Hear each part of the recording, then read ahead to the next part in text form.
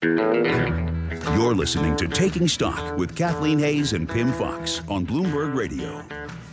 New rules. No, not new rules from Bill Maher. New rules from the Department of Labor that could affect not only your investments, but your relationship with your investment advisor. Here to tell us more, Stephen Cook, Managing Director and Business Executive for Structured Product Services for BNY Mellon Asset Servicing. And he's joining us live from the ETF Exchange program. It's a BNY Mellon's ETF Symposium in Dana Point, California. Stephen Cook, thank you very much for being here. Thanks for having me. It's great to be back. All right, so just define what are the new rules from the Department of Labor, and how do you think that they are going to affect the role of exchange-traded funds in the portfolios?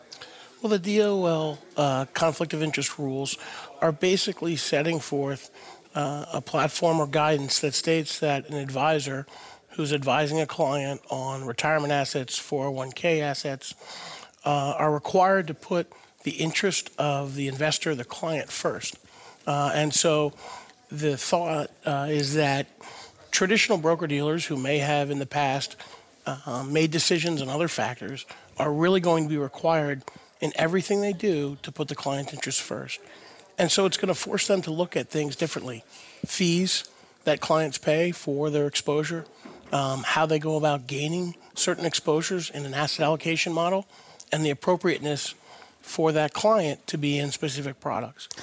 And so the structure of ETFs, because they tend to be low cost, because they're transparent and everybody understands clearly what they own, are really going to benefit from these new rules as they've been written.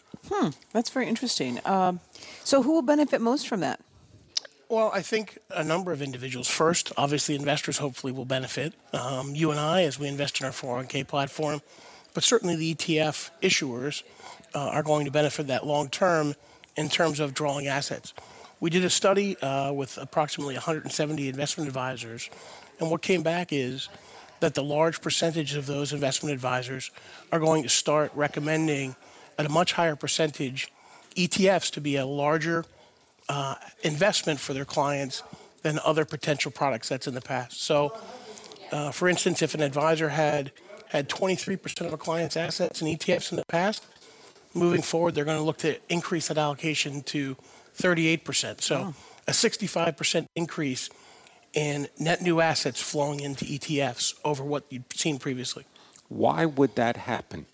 Is it because ETFs are perceived as being less risky? I mean, there's no real sort of definition of, well, they're less risky, they're more risky. I mean, it really depends on what you've selected.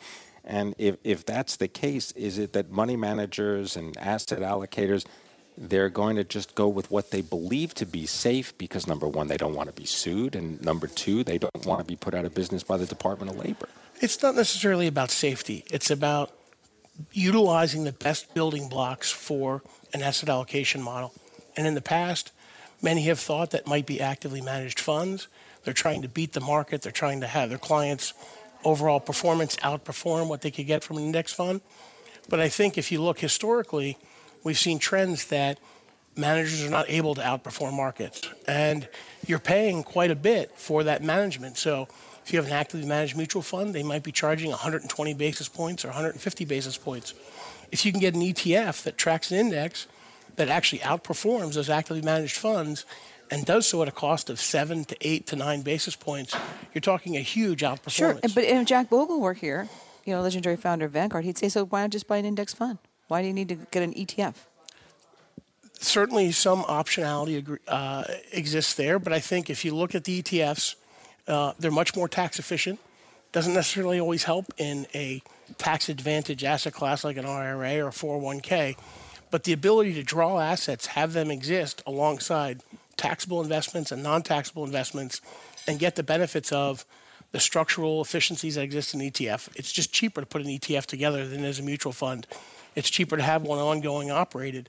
And so the cost efficiency associated with that, along with the tax efficiency, really puts investors in advantage in the long term and allows advisors to really benefit or adhere to the DOL rules and the spirit of them and really give their clients the best access.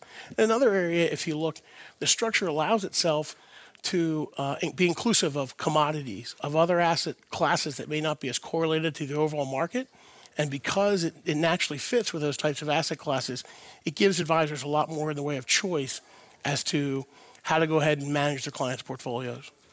Just last point here, if that's the case, does that not mean that the registered rep or the money manager is going to have an even more challenging time because now you've opened up the menu to include all these different types of ETFs? They are going to have a more challenging time, and it's really going to be on the issuers of ETFs and the industry at large, folks like BNY Mellon, to help the marketplace, to help advisors understand these products, and to help them help adopt them into their clients' portfolios. So you're going to see the need for issuers, for the ETF industry, to really educate not just the folks who have already been buying ETFs for the last 10 years, but really the new folks who are going to have to adopt them as a part of this DOL standard. So you are going to see the need for a lot more education, a lot more understanding in the marketplace. All right. Well, education, understanding the marketplace, always useful.